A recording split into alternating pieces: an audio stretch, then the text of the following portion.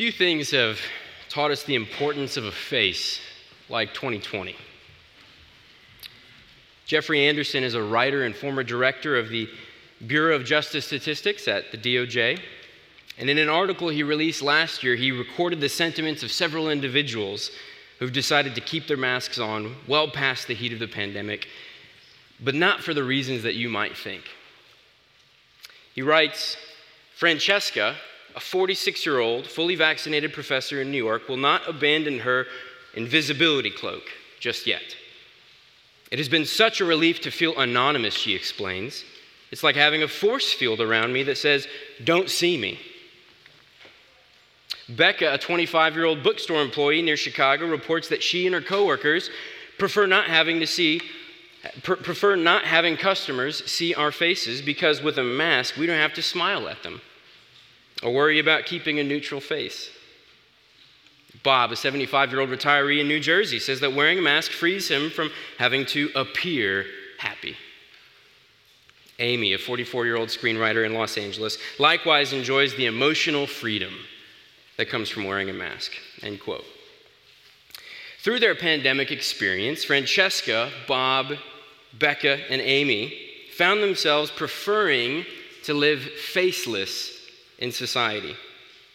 To them, the anonymity that a mask provides is a better alternative than relating to others with their face uncovered, where they and their emotions are exposed. Now, putting aside your personal opinions and feelings about the mask for just a moment, it is interesting to reflect upon what the mask revealed about us. The old saying is that the eyes are the window of the soul, but I'm convinced that COVID taught us just how important the whole of the human face truly is. I think we instinctively knew that something significant was missing during our interactions that were mediated through a mask. You see, we intuitively associate someone's face with their identity, with who they really are as a person. It's impossible for me to think about my grandma Rosie or my brother Jeremiah without their faces popping into my mind. I associate their face with who they are. And even further than identity, the face is how we naturally discern someone's disposition towards us. Through our facial expressions, or lack thereof, we communicate how we feel toward someone. So much so that if the words of my mouth contradict the message that I'm sending with my facial expressions, you're much more likely to believe my face, aren't you? Our faces have much deeper meaning than we often realize. And as those who believe in a God who created humanity in his image, we believe this reality is no mere accident or coincidence. It's not as if we arbitrarily decided to attribute more meaning to the face than other parts of the body. We believe that our faces have meaning because God intended them to. In eternity, God himself is a spirit and thus does not possess a body like us, as the Westminster Shorter Catechism says. Yet we repeatedly see body-like language attributed to him in the scriptures in order to condescend to our human understanding, don't we? This language describes God in a way that we can comprehend as finite human beings. We see references to the eyes of the Lord, the ears of the Lord, the hands of the Lord, and so on. But the most personal and intimate statements are made with reference to the face of the Lord. His face is most closely associated with his divine presence and character. Worship in the scriptures, then, is often described as seeking the face of God. And this morning, we're going to look at one of the most familiar and beloved texts in the whole of the Bible. You may have even memorized it without trying because you've heard it read at the end of worship services as a benediction before the congregation is dismissed.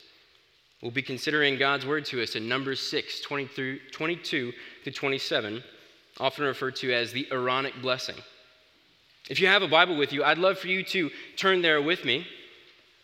If you're using one of our pew Bibles in front of you, we'll be on page 207. And if you don't own a Bible, we'd love for you to take that home with you. One brief note before I read our text for us. This passage is not meant to be heard as a request. It's not a petition to God for something that we desire to be true. This blessing is a pronouncement, a declaration from God that was to remind his people of something that was already true. This should affect the way that you and I hear it. With that said, please stand with me in honor of God's word as I read our text for this morning.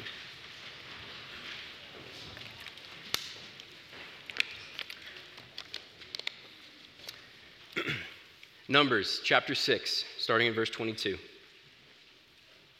The Lord spoke to Moses, saying, "Speak to Aaron and his sons, saying, Thus you shall bless the people of Israel. You shall say to them, The Lord bless you and keep you. The Lord make his face to shine upon you and be gracious to you. The Lord lift up his countenance upon you and give you peace. So they shall put my name upon the people of Israel, and I will bless them." This is the word of the Lord. You can be seated.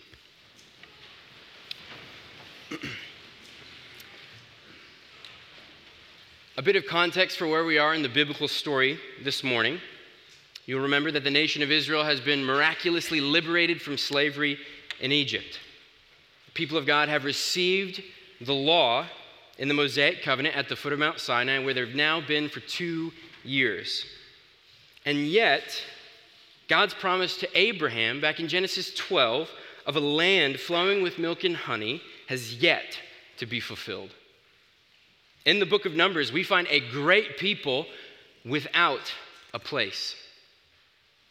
Therefore, the opening chapters of Numbers describe Israel's hopeful preparation at the foot of Mount Sinai for their journey into the wilderness toward the promised land of Canaan.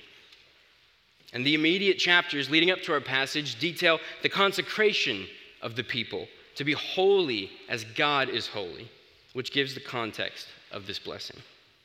In response to their being made holy according to the instructions that God had given them, the Lord gives to them this divine blessing. This blessing is thus closely tied to the holiness of God's people. We'll consider this text in 3 points. What is the blessing? How do God's people receive his blessing? How does God's blessing change me? What is the blessing? How do God's people receive his blessing? And how does God's blessing change me? First, what is the blessing? Those who've spent much time in the South at all will know that the words blessing or blessed have inherited certain cultural meanings, haven't they? Perhaps you've heard the term blessed with reference to physical health and financial success, or maybe you've heard the phrase, well, bless their heart, used in condescension. It's the rough equivalent of saying that someone isn't the brightest bulb on the Christmas tree, or that they're a few fries short of a Happy Meal. Bless their heart. Putting those common cultural uses aside, blessing in the Bible is of much more spiritual significance. A blessing was an expression or pronouncement of favor, of acceptance or approval upon another. For example, when I wanted to marry my wife Colette, what do you think I asked her father for? His blessing. Though today this is often seen as mere permission, it's more than that. I wanted my father-in-law to look favorably upon the prospect of me marrying his daughter. In asking for his blessing, I expressed my desire that he be confident in my ability to lead, protect, and provide for her. Giving me his blessing would express his favor upon me to fulfill these responsibilities, which up to that point had belonged to him. So therefore, when the Bible speaks of blessing, this is much closer to the kind of idea that we see. And in our passage this morning, we see a blessing authored by God himself given to Aaron's priesthood to speak over the people as a regular reminder of God's favorable disposition towards them. In this blessing, there is a promise of protection and favor through a face-to-face relationship with God himself. That's what this blessing is in a nutshell. A promise of protection and favor through a face-to-face relationship with God himself. You can see the framework of the blessing in verses 22 through 23 and verse 27. Though this passage is often referred to as the Aaronic blessing, the passage makes clear that it is God who is the true source and author of the blessing. Verse 22, God speaks directly to Moses with instructions to deliver the blessing to Israel through Aaron and his priesthood. Remember that priests under the old covenant served as God's mediators between him and his people. The priest would offer ritual sacrifices and intercede on behalf of Israel. As part of their worship liturgy then, these priests were charged to pronounce this benediction over the people of Israel.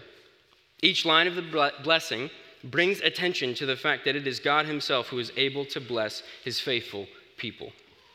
We see a threefold repetition of the name Yahweh, the Lord, the Lord, the Lord. Repetition in the Bible is a rhetorical tool which gives increased emphasis, such as when God is described as holy, holy, holy in Revelation 4:8. Or when Jesus says, truly, truly, I say to you. The repetition gives greater emphasis. It makes a point. And in this case, the point is that it is God who has chosen to act mercifully toward his covenant people. It's not as if the words have power in and of themselves as some kind of incantation. No, the blessing was to play a significant role in reminding God's people of his faithfulness towards them, especially as they were preparing to enter the wilderness on the way to Canaan. They were to receive the blessing in faith. Within the blessing itself, we're meant to see an expansion or an escalation like a literary staircase. In the original Hebrew, verse 24 has 3 words. Verse 25 has 5 words. Verse 26 has 7 words. Verse 24 has 12 syllables. Verse 25 has 16 syllables. Verse 26 has 16 syllables. This rhythm or pattern even goes down into the Hebrew consonants that make up those syllables. So imagine with me for a moment that verses 22 through 23 are the first step of this staircase, setting the blessing in its narrative frame. Each line of the blessing then serves as an escalation up the staircase, ultimately to the top, which is verse 27, which we'll consider later. Rhetorically, the blessings are enlarging or expanding upon one another as they go from the first to the second to the third. And this poetic composition is meant to serve the theological significance contained in it. Let's consider the first line together. Verse 24, the Lord bless you and keep you. Again, we see that word bless, and you might be tempted to think it's pretty vague. Just glaze past it. But to the Israelite people, it would have been understood to be both encompassing and particular. As God has shown them already in the book of Genesis and Exodus, God's blessing toward the nation of Israel meant children. It meant property, land that had been promised to them. It meant well-being, and most of all, it meant the presence of God despite earthly circumstances. God blesses his people because he cares for them. He meets their needs and meets them in abundance. He isn't stingy. And continuing to the end of the verse, we see that those blessed by God are also kept by God. This is protective shepherd language. As Israel is looking ahead towards Canaan, they can't help but see God's enemies who are out to destroy them. What a comfort it must have been to God's people to hear that God would keep them. Remember back in Genesis 2:15 where the Lord charges Adam to work the garden and to keep it. Adam was put into the garden as a protector to guard it, to make sure that nothing defiled or corrupted God's good creation. That's how God acts towards his people. This is precisely why the psalmist can say, even though I walk through the valley of the shadow of death, I will fear no evil, for you are with me. God has promised to keep his people. He has promised to keep you. Verse 25, the Lord make his face to shine upon you and be gracious to you. As we considered earlier, the face communicates one's disposition or attitude towards another. This is why in the Psalms we see that frequent petition that the Lord not hide his face from us. And in this blessing, what is said about the face? His face is said to shine upon his people. Little explanation is needed here, right? We all know what a shining face looks like.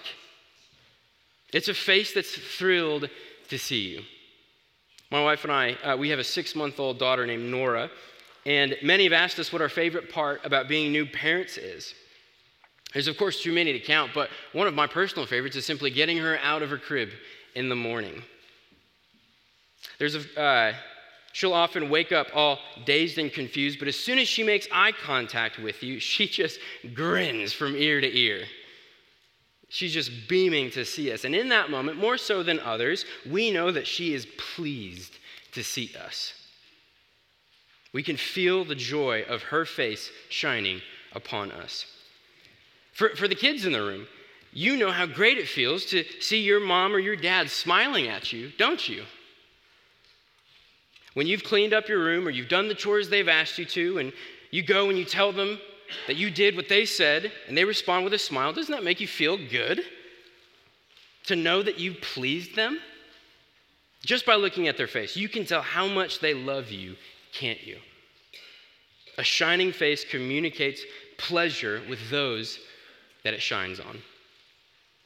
One way to diagnose whether or not you have a right view of God's posture to you is to ask yourself what facial expression you imagine being on God's face when he looks at you.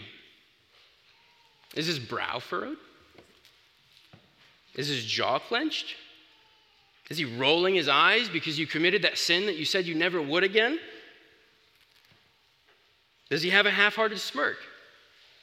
Or is he entirely indifferent? Is it as if he didn't even notice that you were in the room with him? Often when I ask Christians this question, they're surprised to hear their own answer. If they're honest with themselves, they often imagine a host of different expressions on God's face, most of them entirely negative. From anger to sadness to disgust to indifference. They subconsciously believe that God is anything but pleased with them. I encourage you, later this evening, either before you go to that New Year's Eve party or as you put your head on your pillow tonight, ask yourself what God's face looks like when he looks at you. And then ask yourself why you think that is. What lie are you tempted to believe which affects your view of his posture toward you?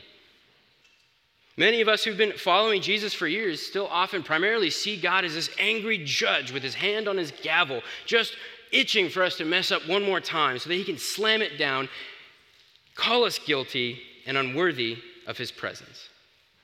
Oh, brothers and sisters, look what God has said to us in this blessing, said to you here in this blessing. The Lord make his face to shine upon you. His face doesn't shine upon the version of yourself that you present on Facebook, Instagram, or LinkedIn. His face shines upon you as you truly are because you are fully known by him. Those who have responded to the message of the gospel in faith and repentance belong to God as a son or daughter, and he always smiles upon his children. When God looks at you, his face lights up. Like a child opening their presents on Christmas morning. Like a groom seeing his bride walking down the aisle on his wedding day. Like a father seeing his prodigal son come back home. God's face shines upon you. He doesn't scowl. He doesn't roll his eyes. He doesn't turn his face. He looks right at you, and he is pleased. Who doesn't need to hear this morning? I know I do. If you belong to Jesus, God has a bright, big smile on his face when he looks at you. The verse continues, because God's face shines upon us, we can be confident that he will act graciously toward us as well. This is the language of forgiveness, that he will not give us what we deserve. And this is good news because the only kind of relationship that you and I as unholy sinners can enjoy with a holy God is one characterized by grace. For as much as we desire and strive for justice in this world, you and I don't want God to act justly toward us. It is not morally incumbent upon God to show sinful and unholy people grace. Justice entails judgment, which is ultimately what we see follow in the book of Numbers. More on that later. We need God to be gracious towards us, and that is what he promises to provide here in number 6. Let's keep going. Verse 26, the Lord lift up his countenance upon you and give you peace. What does this idea of lifting up his countenance upon you mean? If hiding one's face communicates a withdrawal of support, lifting his countenance upon you further expresses his favor and benevolence. It means he's not distracted. It gives the idea that his attention is focused on you. Kids, you know how frustrating it is when you want someone to look at you and listen to you, but you just can't seem to get their attention? You tug on their shirt, tap them on their leg, and they're busy talking to someone else or busy with something else. You never have to worry about that with God. You don't have to worry about his attention drifting off while you're still talking. When you pray to him and tell him what's on your heart, you have his full attention. He's looking at you right in your eyes. He listens to every word you say. That's the kind of God that we worship. Isn't that amazing? In light of his attentiveness towards us, he's also well acquainted with our needs well before we ask. The person who is sick with grief over the loss of a loved one, God sees you. To the person who is suffering through depression and anxiety, God sees you. To the person who is discouraged over what feels like a losing battle over indwelling sin, God sees you. He's never surprised by our circumstances. You can't catch him off guard with whatever you're going through. His countenance is lifted up upon you. He sees you. At the end of verse 26, we find the crescendo of the blessing. Shalom, peace. In light of God's commitment to bless us, to keep us, to make his face to shine upon us, to be gracious to us, and to lift his countenance upon us, God's people enjoy peace. It is a complete blessing. It is the sum total of all God's gifts, not merely the cessation of earthly warfare or hostility from enemies. This blessing entails total well-being. It means peace. Lastly, in verse 27, we see God say, "So they shall put my name upon the people of Israel, and I will bless them." This is the top step of that staircase that we mentioned earlier. God's name is the mark of his ownership. It means I'm in covenant relationship with him. You know how in the movie Toy Story, whenever Woody is feeling lost and discouraged, he looks at the bottom of his boot, and what does he see? He sees the name Andy. The name reminds him of who he is, who he belongs to, and the relationship that he enjoys with Andy.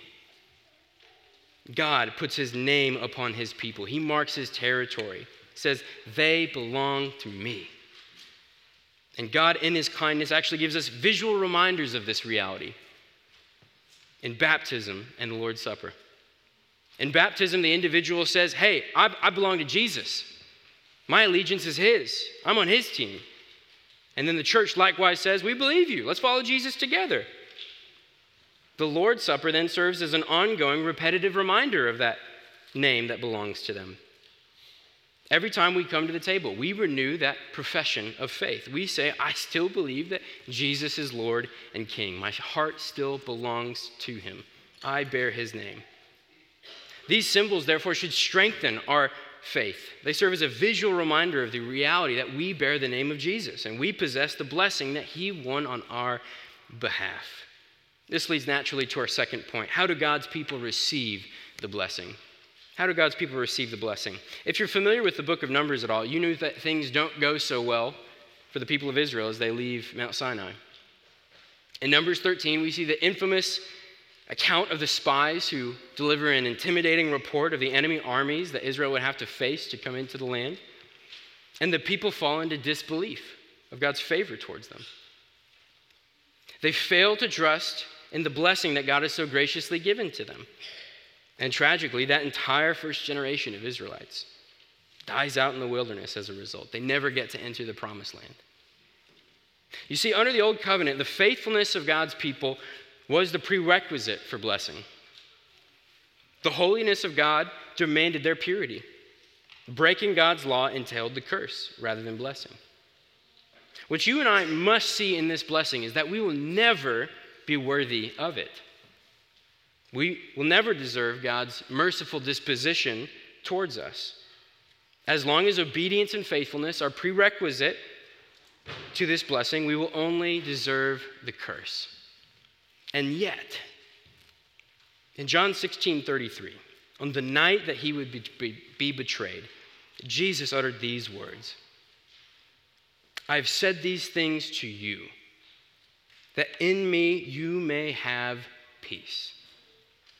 In the world you will have tribulation, but take heart, I have overcome the world." As we look back at the words of the blessing in Numbers 6, we see the exact opposite of what Jesus would experience at the cross.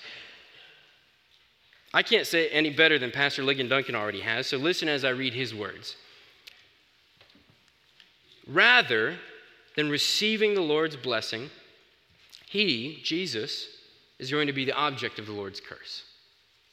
Rather than being kept by the Lord is going to unleash all the minions of hell upon his Son. Rather than seeing the Father's delight shining down on him, the Father is going to turn his face from him. Rather than knowing the gracious forgiveness of God, he is going to experience the fullness of the penalty for the total weight of our sin by himself. Rather than knowing that the Father's eyes are on him, he is going to cry out, "My God, why have you forsaken me?" And rather than knowing the total blessing of God, he is going to be pushed out into that darkness, into that chasm where there is no peace. And in doing this, he is going to guarantee the fullness of this blessing coming upon all who trust in him. But he himself is going to forego it for you. This is an exceedingly precious blessing, and it is an exceedingly costly blessing, end quote. How can God's people receive this blessing? By being joined to the one who received the curse on our behalf. Those who have faith in the Son of God, who repent of their sin, are brought into covenantal fellowship with the triune God. We exchange our filthy rags for the righteousness of Christ himself, so that when you and I behold the very face of God one day, we need not shrink back in fear or shame, but we can, like the old beloved hymn says, look full in his wonderful face. Now, the blessing serves to remind us and point us back to the grace that belongs to us in Christ. So let me encourage you, don't view the benediction at the end of our worship services as an unnecessary tack-on. When you hear this text or another read at the benediction at the end of a gathering, try to orient your mind and heart to consciously believe it and receive it as it is pronounced over you. You might even say to yourself, yeah, the words of this benediction are true of me in Christ. God's face shines upon me. Praise God. You and I should work consciously to receive the benediction as a blessing in faith. Now, friend, if you are here today and you don't understand yourself to be a follower of Jesus, it's important for you to understand that this blessing is not universal. God's face does not shine on every person without exception. We are not at peace with him by default. The face of God only shines upon those who look to the Son for salvation. The peace promised in this blessing is such good news because without it, we are at enmity with God. One day, every one of us will give an account before the Lord, and it is a fearful thing to look into the face of a holy God without a perfect mediator to represent you. The reason that Jesus came to earth is because the righteous requirement of the law still had to be fulfilled in order for God to be just in offering forgiveness. The beauty of the gospel is that when God looks at those who belong to Jesus, he sees you as if you lived as Jesus did, in obedience to God's law. And that offer is available to you here this morning. So let me encourage you to ask yourself, are you ready to look into the face of the holy God one day? The expression that you'll find on his face is dependent upon your posture towards his Son. If you'd like to know more about what that might look like for you, I or one of the elders would be happy to speak with you for as long as you like. Just come find us at the end of the service down here in front. Point 3, how does God's blessing change me? First, the blessing should cause us to see ourselves differently. The Apostle Paul writes in 2 Corinthians 3:18, "And we all with unveiled face, beholding the glory of the Lord, are being transformed into the same image from one degree of glory to another. From this comes the Lord, for this comes from the Lord who is the Spirit." As we behold the glory of God in the face of Christ by the Spirit, we too are likewise being transformed into that image. Though we still wrestle with sin and put it to death as long as we're on this side of heaven, we are being molded into Christ's likeness. That is a true reality of all those who are in Christ. By God's grace, you look more like Jesus did this year than you did last year. And by God's grace, you'll look more like Jesus next year and the year after than you did this year. Brothers and sisters, God is at work in you, and he is not finished yet. Author Michael Glotto writes, "To be looked upon by the face of God means to be loved, but it also means to be enthralled. Therefore, we unmask since Christ has been unveiled. When we see not just what God sees, but how God looks upon us, we can say, 'I am my beloved, and my beloved is mine.'" This is a far superior look compared to the selfies that populate our social media. Selfies are mediated representations of ourselves that we can take and retake as we present ourselves to the world exactly as we want to be seen. The smartphone camera didn't invent the selfie, but it did technologize what people have always done: make masks and make veils. God in Christ sees the real us. He sees us as we really are and as we will be one day, end quote. So let me encourage you to take off whatever proverbial mask or veil you're tempted to put on for others, especially for those who are in this room. We are all works in progress. Every single person in this room should have a sign around their neck that says, "Under construction." God is shaping and forming you into the image of his Son, especially when it's painful and it hurts. But we can trust that God is for our good and for his glory. So we should see ourselves differently in light of this blessing. Secondly, the gracious gaze of God should also transform the way that we see others. In light of the reality that all people bear the image of God, we should recognize the dignity, worth, and value that God has given to them. Every time you look someone in the face, especially when it's someone you don't particularly enjoy being around, remember, they are a reflection of their Creator. Those who look forward to God's face shining on you should remember, you should examine whether that you treat all those who share God's image with the kindness and respect that they deserve. People are amazing. Not because of any inherent self-made virtue that they possess in and of themselves, but because each of them are made in the likeness of God himself. Though that image is marred and broken because of sin, it's still there. They still bear God's image. And I promise you, if you commit yourself to recognizing that image, even in the most unpleasant, unlikable people, it will transform the way that you see them. Unfortunately, in a technological world where so much of our interaction with others is disembodied, it can be so easy to forget who made them. I encourage you to consider what other implications that this blessing might have on your view, the way you view others and treat others. Beloved, you and I need to believe the words that you read and hear in this passage. You need to remember them. As I mentioned earlier, they are a pronouncement of what is true about God's favor upon you. And yet, in this life, we still wait to experience the fullness of what it promises. What we believe now by faith will one day be sight. That day is coming. As the Apostle John writes in 1 John 3, verses 2 and 3, "Beloved, we are God's children now, and what we will be has not yet appeared. But we know that when he appears, we shall be like him, because we shall see him as he is." The day is coming when we will see God's face shine upon us with our own eyes, and we will get to rest in the peace that he's provided for us in Christ for all eternity. We now wait with patience for that glorious day. Let's pray.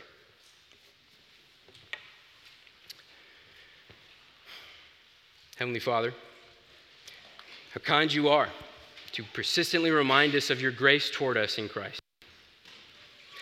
Though we deserve the curse for our sin, you demonstrate your great mercy to us with this blessing. What a privilege it is to bear your name in this world. Would you use this word to us this morning to bring us comfort, assurance, rest, and peace? Would this next year be marked by our eager longing for the day when we will lift our gaze and behold your wonderful face in all its glory? Would we this year say with the psalmist, one thing have I asked of the Lord that I will seek after, that I might dwell in the house of the Lord all the days of my life, to gaze upon the beauty of the Lord and to inquire in his temple. We pray this in Jesus' name and by the power of the Holy Spirit. Amen.